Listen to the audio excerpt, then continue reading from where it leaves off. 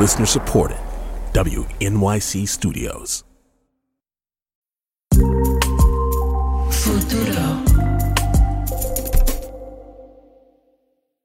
Hello? Hello, Alana. Ezequiel. Hey, what's up? Do we do the... Yeah, we do that? Do we do the reggaeton thing?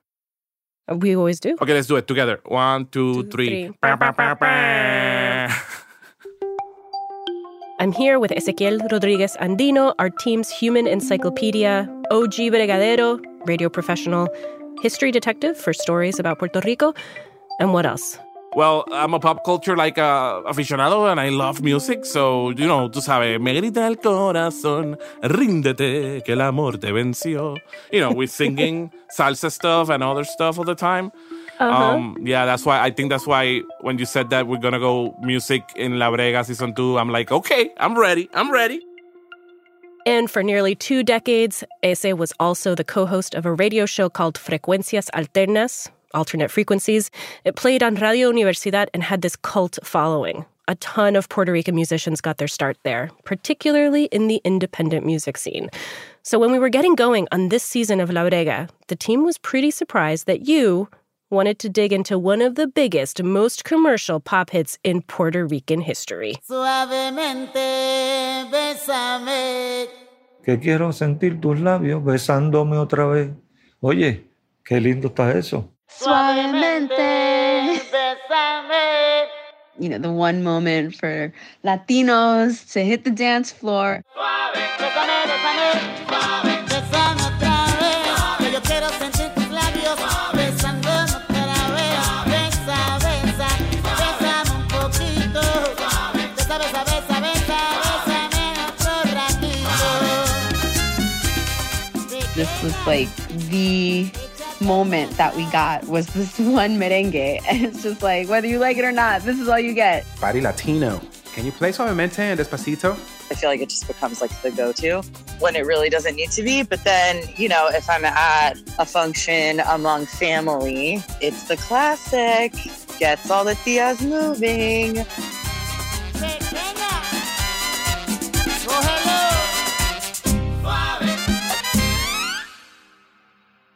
It's the merengue that has been heard around the world. Elvis Crespo's 1998 mega hit, Suavemente. For so many years now, the song has persisted. On the radio, at clubs, it's the one Spanish song dropped in at an English-speaking wedding, or a high school dance, or a bar mitzvah even, probably. It's been 25 years and it's still everywhere. The song is iconic, or infamous, depending on your tastes, but we don't really think of it as iconically Puerto Rican, right? And that's in part because it's a merengue, a rhythm more associated with the Dominican Republic. Yeah, right. It's like this quintessential Dominican genre, and this song is in the voice of a Puerto Rican man. How did that happen, right? Yeah, and so, Ese, why are we talking about Suavemente today? Well, the thing is, when I think of Suavemente, I think about Double Bubble. Do you remember Double Bubble, the chewing gum? Oh my God, yes. You'd bite into it and it would explode, right? Like with gooey sugar? That's the one. Gooey and sweetie, super fun, and packed with enough sugar to give you diabetes. Like Suavemente, actually. Okay. But it's not just the empty calories, right? What I'm trying to convey with this analogy is that there's also a surprise, an unexpected story hidden in Suavemente. All right, I'm intrigued, double intrigued. Let's hear it. Okay, mira, look, the thing about Suavemente is that it didn't just come out of nowhere, right? It's the result of a musical battle that went on for years on stages and across sweaty dance floors, a war between salsa and merengue. A war that tells us a lot about our relationship with our sister island, the Dominican Republic. I like to call it the Merengue War. For Futuro Studios and WNYC Studios, I'm Alana Casanova Burgess, and this is La Brega.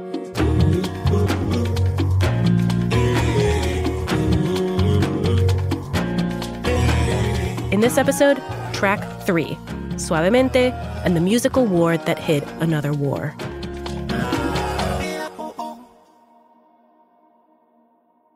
So, Ezequiel, where do you want to begin? Well, of all the places we could begin, I want to begin in the house where I grew up. I've been there. Your parents' place, great vibes. You know, I grew up in this very musical household where there were two kinds of love for music. My dad, he thinks he's a poet, right? He loves to listen to music. He sits down, he takes like this black coffee and starts analyzing the lyrics of a song. But my mother feels the music, right? She gets swept up in the rhythm. She loves to dance. She can't hold back. Le gusta bailar. Cuando tú sientes la música, tus pies se mueven solo. That is my mother, Marisol Andino Rodriguez. She's been dancing since her teens. That's when she learned to dance everything. Yo aprendí a bailar el tango. Me gustaba bailar el twist. And 17-year-old Marisol, she was in the best place to go out to dance. Because if you were in 1970s Puerto Rico, there was live music everywhere. There were dances that were done every week, Friday, Saturday, and Sunday. That's Richie Viera, owner of Viera Discos in Levittown. He's been working in the music business for years. Because an orchestra had to play 4 sets of 45 minutes. They danced until 2, 3 in the morning. And it was salsa that ruled the night, all night, every night. So if you could hold a beat on the congas, play a little trombone, or do a two-step while singing los coros, then you too could have a place in a salsa orchestra. Booking gigs and raking it in all week long.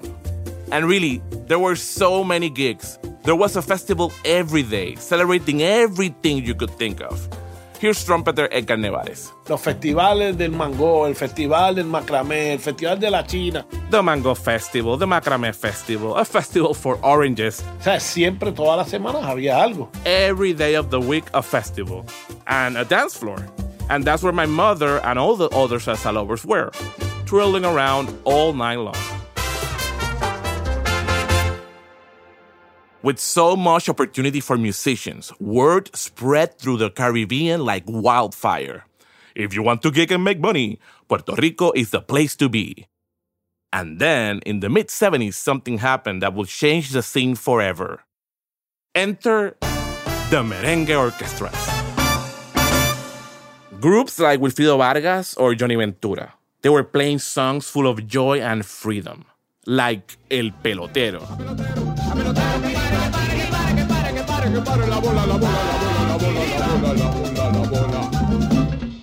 To some, merengue seemed to come like out of nowhere to Puerto Rico, but in reality, it was really always there because Puerto Rico and the Dominican Republic are literally neighbors.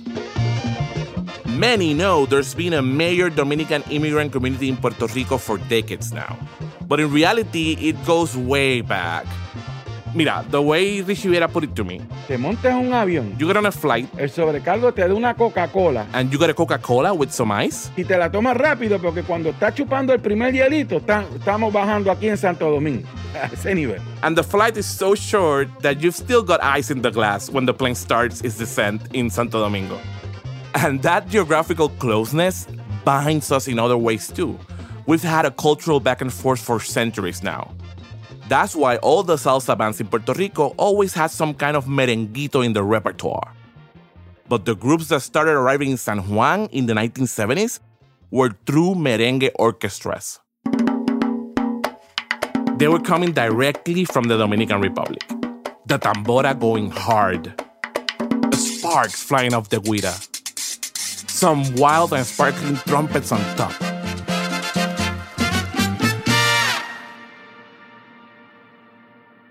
And this merengue was something else.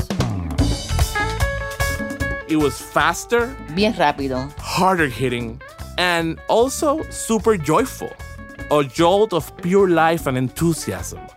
Music that compelled you to leave all your troubles behind and just let it go. Había muchas vueltas y había mucho movimiento. And maybe, most importantly, it was way easier to dance to. Merengue is a ting-tong, you know? With 2x4. Salsa has a pattern. If you don't know how to dance, you fall. This is true. Salsa's tricky. It takes a lot of practice. Exactly. And in that sense, We could say that merengue was the great equalizer of the Puerto Rican dance floors.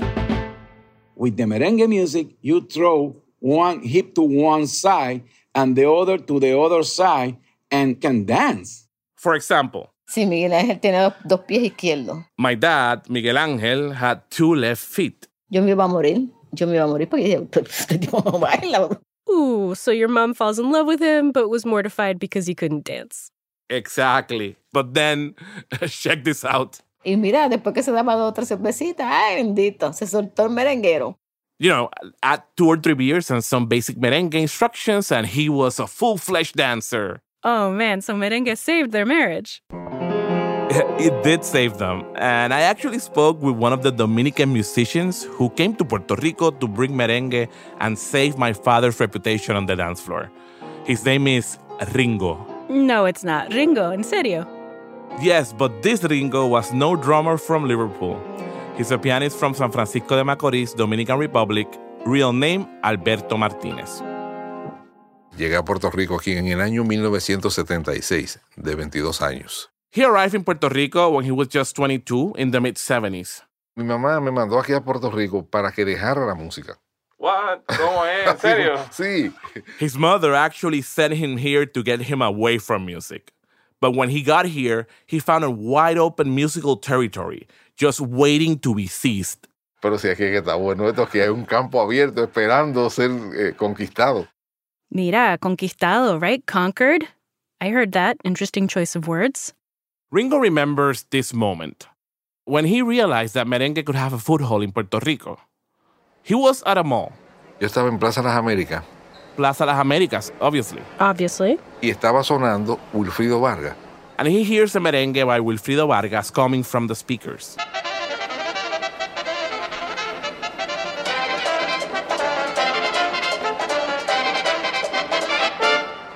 He saw how people all around stopped shopping and just started dancing. And he thought, yo no estoy equivocado, aquí hace falta un grupo de merengue. All right, I'm not crazy. Puerto Rico needs a merengue group. Y ahí fue donde tomó exactamente la decisión ya de hacer la Patrulla 15. So he formed this group called La Patrulla 15. It was one of the first merengue bands in Puerto Rico. Ringo was the musical director. Their first hit was Cuchucucha from 1980.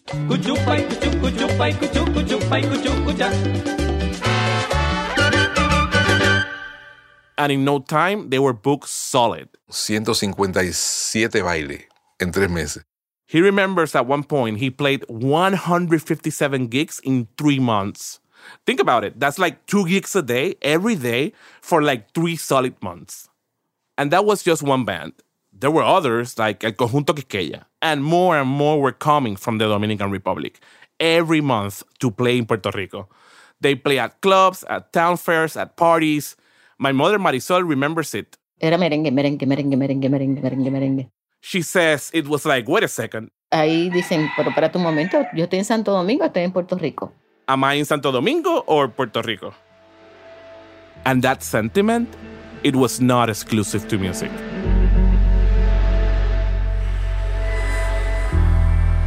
I used to stay with my dad during the weekends, and in the bar we had a jukebox and we had pool tables.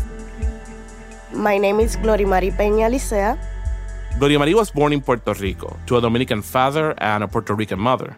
She goes to the University of Connecticut at Stores, where she is studying migration and popular culture. She told me that Dominicans left their home in the 70s and 80s for many reasons, like the aftermath of the Trujillo dictatorship and the United States occupation, and also the strongman rule of Balaguer. It was like 12 years of a lot of violence and necessity, unemployment, strikes, famine. Some left the DR through official channels with work or study visas, like Ringo from La Patrulla 15. An example in Juan Luis Guerra's song, Visa para un sueño, right? El sol quemándoles la entraña, un formulario de consuelo. They talk about all the long lines, all the papers they had to fill, and how it was basically impossible to migrate to Puerto Rico with a visa. Con una foto 2x4, que se derrite en el silencio. Eran las 5 de la mañana. Such an incredible song, the way it's constructed. I mean, you know, Juan Luis Guerra, forever. Yeah, because he's making like this catchy tune that we all love, but it's about this subject that is not, you know, that happy. Yeah, exactly. Like, I remember how it ends. Carne de la mar, buscando visa, la razón de ser, buscando visa para no volver. Carne de la mar, razón de ser, para no volver. The idea that someone would be lost at sea, that they would drown, that they'd never return.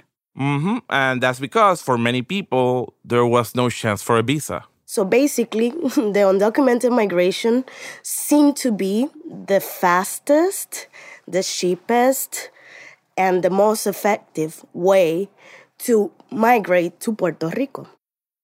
Many Dominicans still migrate to Puerto Rico by crossing the Mona Passage. That's the 80 miles of open sea between the tip of Hispaniola and the tip of Puerto Rico. They cross in yolas, small and fragile fishing boats. And those 80 miles, Gloria Marie noted, are full of people who have died trying to make that crossing with a desire to improve their lives. To reach Puerto Rico, and in most of the cases, the final destination is the United States. Gloria Marie's father survived one of those trips to Puerto Rico, and like many, he chose to stay on the island. But for her father and for so many others who came to make a life here, the welcome was far from warm. It's every country. Migrants are perceived as that they steal the jobs. And that's precisely how some Puerto Rican salseros began seeing the Dominican merengue musicians who arrived as unwelcome immigrants, stealing their music scene.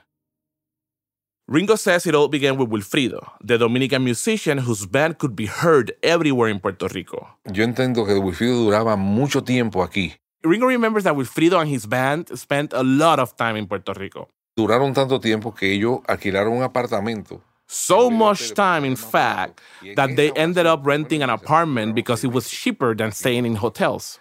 Y yo entiendo que eso le molestó a mucha gente, ¿sabes? And he says that really bothered a lot of people. In fact, I dare to say that's where the Merengue War really began. Y ya en ese punto había muchos grupos de merengue. The fear was that there were so many merengue groups that the salsa bands couldn't make that much money anymore. Puede ser que le quitaran guiso.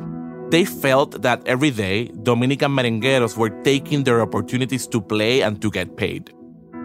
They started to feel, well, you know, displaced, and they got angry. So they went to where they thought they'd be heard. To la Federación de Músicos de Puerto Rico, the Musicians Federation. They were a musicians union that was founded in the late 30s. They didn't have a lot of power, but when their members had concerns, they would take those concerns to the streets. Check this out.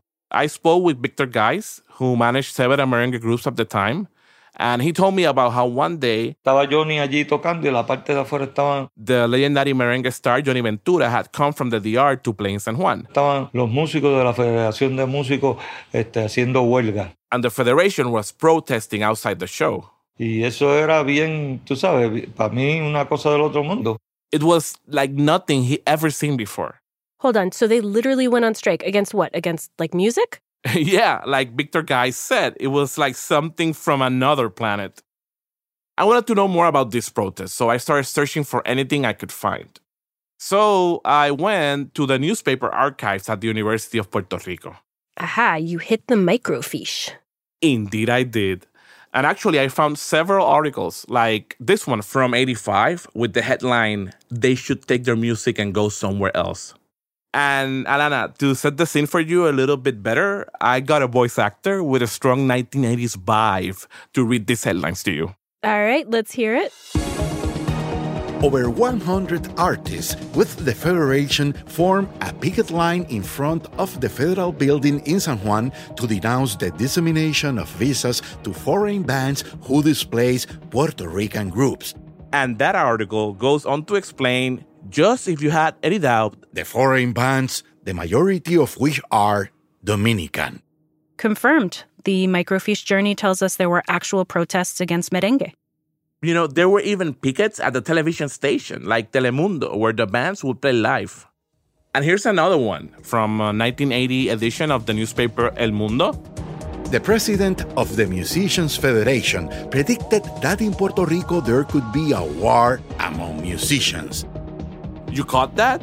I did, the war metaphor. Mm-hmm. Because allegedly, the Dominican bands are taking jobs from the Puerto Rican musicians.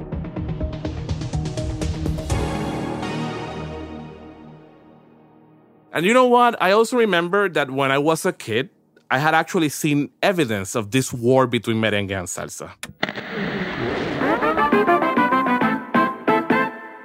There was this commercial on TV. It was for Schaefer beer. It was a huge production with El Gran Combo de Puerto Rico representing salsa and Wilfrido Vargas and his band repping merengue. They were on big stages on a beach doing a kind of musical battle about what was better, salsa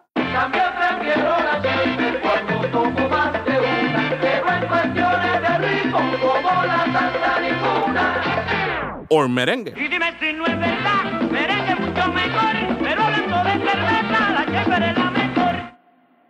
And that's the kind of playful way that this word came up in popular culture. But the more I looked into it, the more I found that this anti-merengue sentiment really inspired intense reactions. I found an article in a blogspot. Un blogspot? Mm-hmm, a blogspot. With like this 90s aesthetic dedicated to Dominican show business. Okay, I'm looking at it. It looks like an ad for a casino. That's the look, yes. And this article was published on June 23rd, 2012. The author is apparently a well-known and now deceased Dominican musicologist named Xolo Brenes. And he writes that the introduction of merengue in Puerto Rico was difficult. Okay, so los intentos de sofocar, the attempts to suffocate our rhythm in Puerto Rico, La Isla del Encanto, were terrible. Okay, so already suffocate, intense. Yes, definitely. And in the rest of the post, you're going to see more evidence of that, with allegations of trash talking, insults, even incidents of spitting. But what I really want you to look at is actually further down. Okay, this comment here from an anonymous poster? Exactly. The protest against merengue was so strong that the car of Jackie Lera, a conga player from the band La Patrulla 15, was burned. End quote. Wow, Ezequiel, all right, so that's written in passive voice, so we don't know who did the car burning, but, burning someone's car is actually violent? Yes, I mean, like, burning someone's car for whatever reason is on a whole other level. And if it was really for, like, coming to Puerto Rico and playing in a merengue band, yeah, that's just wrong. So obviously, I wanted to find out more, to see if this was just gossip or if things were really this dramatic. When I spoke to Ringo, I asked him about it. Yo no me acuerdo si allá aquí le quemaron un carro, me suena. And he didn't really remember, but it sounded familiar. Pero yo cuando paso la página me olvido de todo eso. He told me that when bad things happen, he quickly turns the page, but suggested that if I wanted to dig deeper, I could go right to the source. Pues yo te puedo dar el número de él, le pregunta. So he gave me the number of the conga player, Jackie Lera, and told me to give him a call.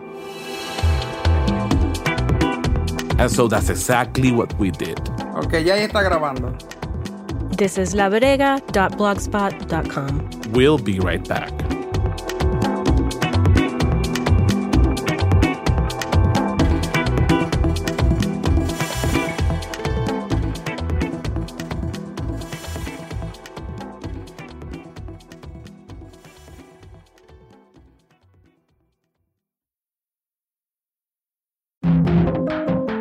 This week on the New Yorker Radio Hour, the furor on college campuses over the war in Gaza. Students have tried to have dialogue over and negotiate differences in how they see the world, even as they respond to tragedies and crimes overseas. Students and faculty from Harvard University on the New Yorker Radio Hour from WNYC Studios. Listen wherever you get your podcasts.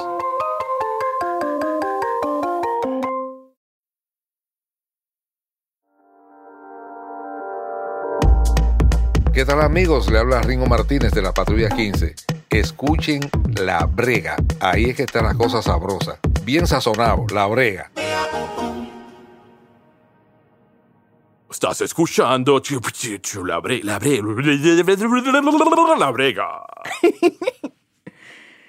We're back with La Brega. I'm Alana Casanova Burgess. And I'm Ezequiel Rodriguez Andino. Before the break, we were trying to answer a question.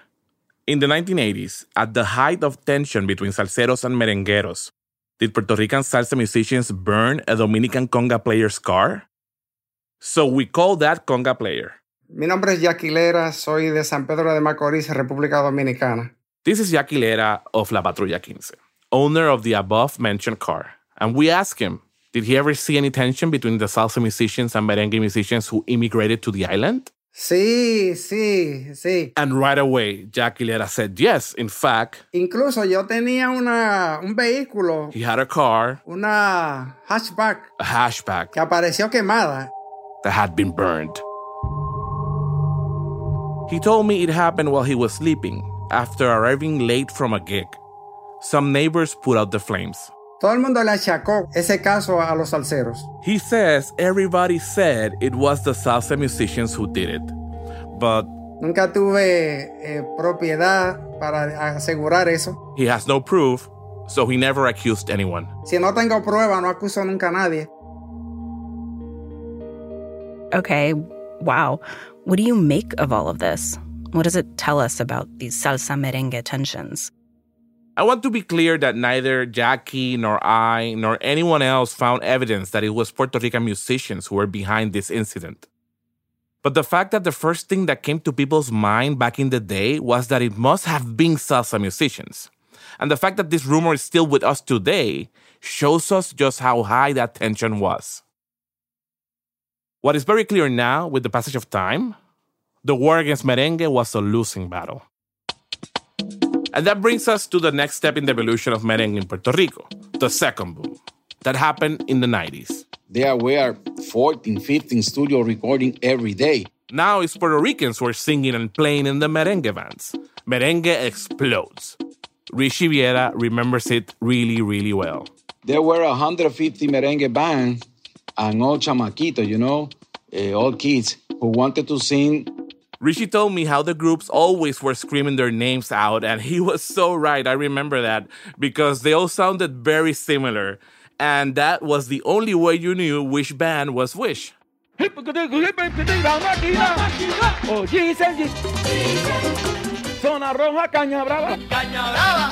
the boom of my adolescence. These were the groups that were on the radio, on the TV constantly. These are the groups that made me want to learn how to dance because it was so popular that you had to learn to actually be able to socialize. They had this new sound called Merengue Bomba. Instead of sounding like the classic merengue of Wilfrido, they sounded like this.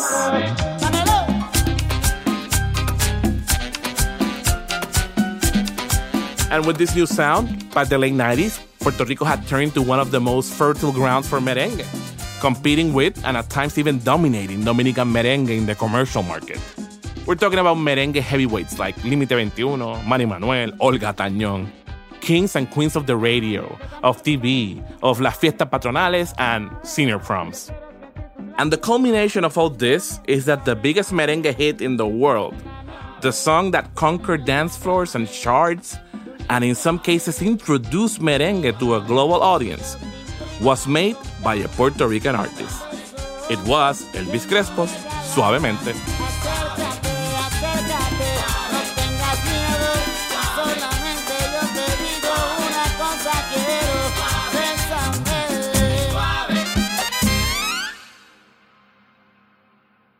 Ese, I have a question. Dale.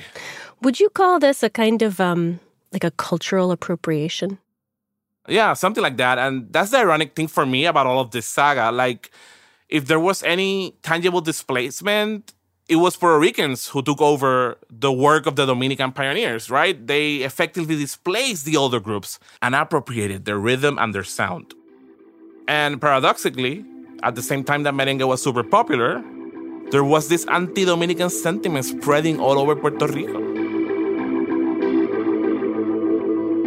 Over the years, the Dominican immigrant community continued to grow.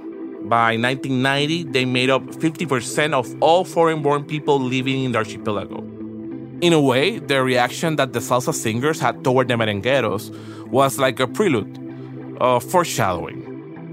I remember seeing some graffiti that echoed those headlines that we were mentioning earlier, the ones that said that they should go somewhere else with their music, but this time with fewer words and much more direct. Dominicans out. Glorimari Peña, who, as we said before, grew up in Puerto Rico with a Dominican father, has had to live with that kind of xenophobia every day, in both large and small ways. Microaggressions are very subtle. When a mosquito bites you, it doesn't affect you, right? But if every day you have mosquito bites, right? That bothers a lot. People saying Dominicans aren't educated, that they're inferior, that they should leave. They are constant and they hurt. And it happens a lot at school, right? And sometimes it's enabled by teachers. That's the thing, that it's an everyday thing. In my school, people were always making jokes about Dominicans. If someone made a mistake in class, you heard someone say, no sea Dominique, right? Like, don't be Dominican. And everyone would laugh. It's very hard to have that dual identity when you are not from here nor there. Growing up, it was like a negotiation because sometimes it was hiding as a mechanism of defense, but with the consequence of feeling very bad because you feel like you are constantly in a performance.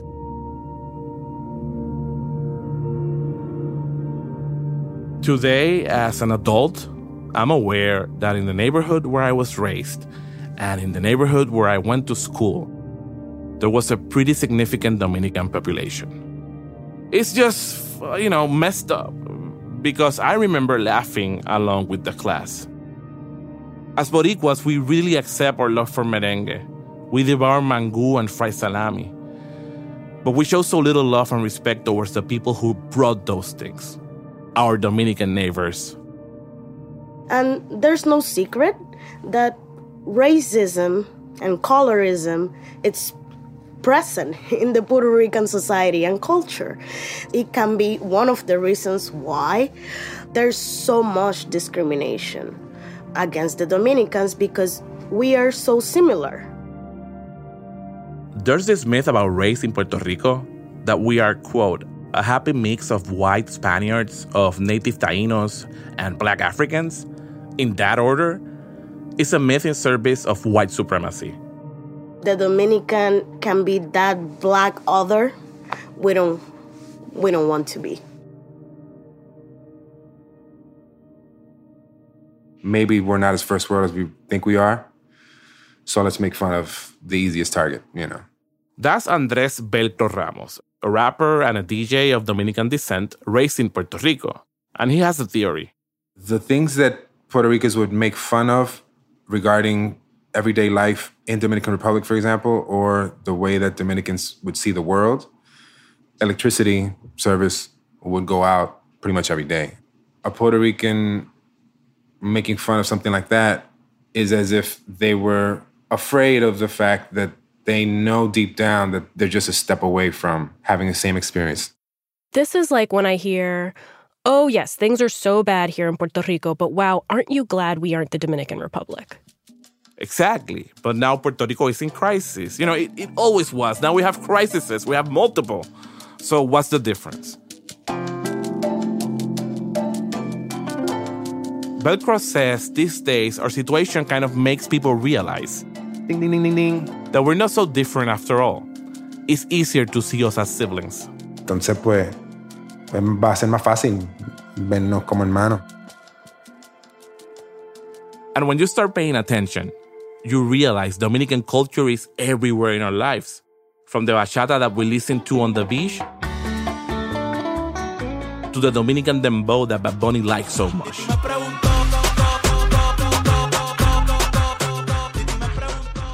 And every time Velcro is spinning at some party in Puerto Rico and notices the dance floor is kind of dead, casi sin falta, si el party está medio muerto, yo pongo un merengue y se levanta. Casi sin falta, esa es la que hay. He drops a merengue and the party goes full swing again. That's what I think is so important and what I have always thought was hidden in Suavemente. That somehow, some way or other, that song encompasses the complicated relationship between our two islands. And I have always seen the enormous global success of Suavemente as the crowning of merengue as the winner of the war. But of course, that's not the end of the story. Suavemente's success was actually the beginning of the end for merengue. While salsa and merengue were feuding, reggaeton rolled in with the younger generation, and it quickly dethroned merengue. Just like 14 Brass, it took Hamlet's throne while barely lifting a finger. And in the end, when the smoke from the war cleared, merengueros and salseros started seeing the common ground they always shared.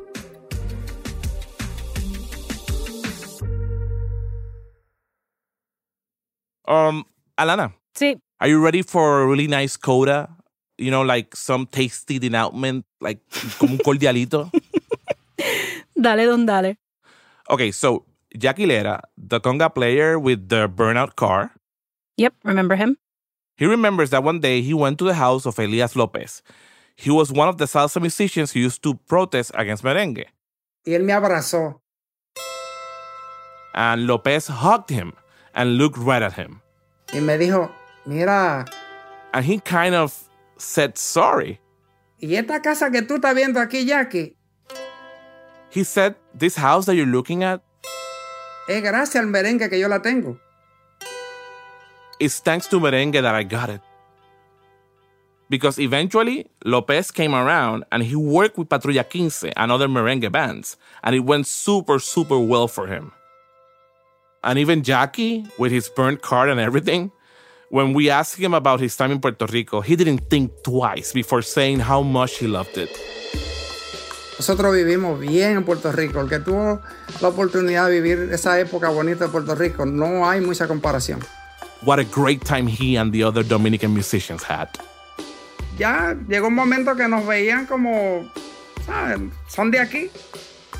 And he felt that there came a moment when Puerto Ricans saw them as being actually from Puerto Rico. Y en verdad la Patrulla 15 era de Puerto Rico.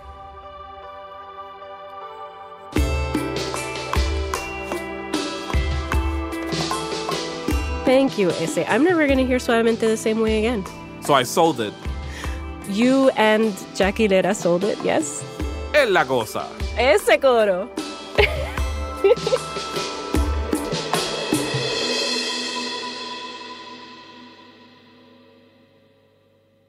And that's our episode. But before we go, this season we've asked Boricua artists to cover some of the songs we're exploring. So when it came to this episode, we hit up DJ and MC Andres Velcro Ramos, who you heard earlier, and we asked him to collaborate with his sister, Mireya Ramos. She's the founder of the Latin Grammy-winning all-female mariachi group Flor de Toloache. Their mom is Dominican, and they grew up in Puerto Rico, so we thought they'd be the perfect choice to work on a cover for this episode.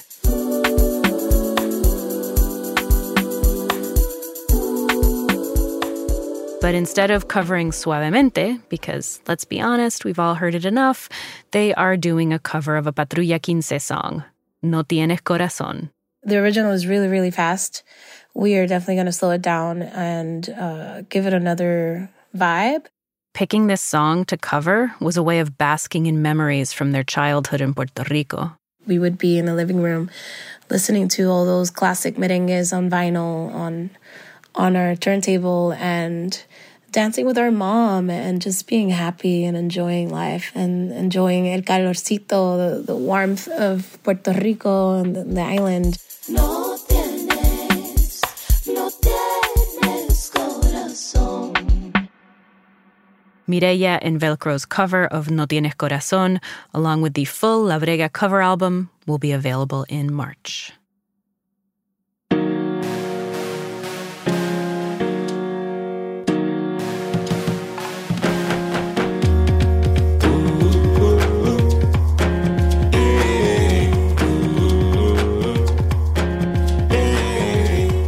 This episode was written and produced by Ezequiel Rodriguez Andino and Marlon Bishop. It was edited by me, Alana Casanova Burgess, and Mark Pagan. Original art for this episode is by Fernando Norat. Additional music this episode from Yasser Tejeda. Our 80s vibe voice was brought to life by Mario Roche. And the guira and the tambora examples were courtesy of Otoniel Nicolás. Special thanks this week to Marisol Andino, Miguel Ángel Rodriguez, Andy Lancet, Chiquita Brujita, Leah Camille Crockett, Amanda Alcántara, Fernanda Echavarri, Emanuel Dufrasne, Elmer González, Francisco Pérez, Andrés Cucho Pérez Camacho, Tatiana Díaz Ramos, and Suhey Lugo Vázquez. The La Brega team includes Ginny Montalvo, Ezequiel Rodriguez Andino, Joaquín Cutler, Liliana Ruiz, Tasha Sandoval, Mark Pagan, Maria Garcia, Victor Ramos Rosado, Juan Diego Ramirez, Marlon Bishop, and Jenny Lawton. Fact-checking this season is by Istra Pacheco and Maria Soledad. Our engineer is Joe Plord. Our theme song is by Ife. Original music is by Balloon. You can hear all the music featured in this episode and this season on our Spotify playlist. We've got a link in our show notes. And don't forget to tap the heart to save it to your library because we'll be adding to it each week. This season of La Brega was made possible by the Mellon Foundation. I'm Alana Casanova Burgess. Join us next week for Track 4. I Wonder If I'd Take You Home. Bye.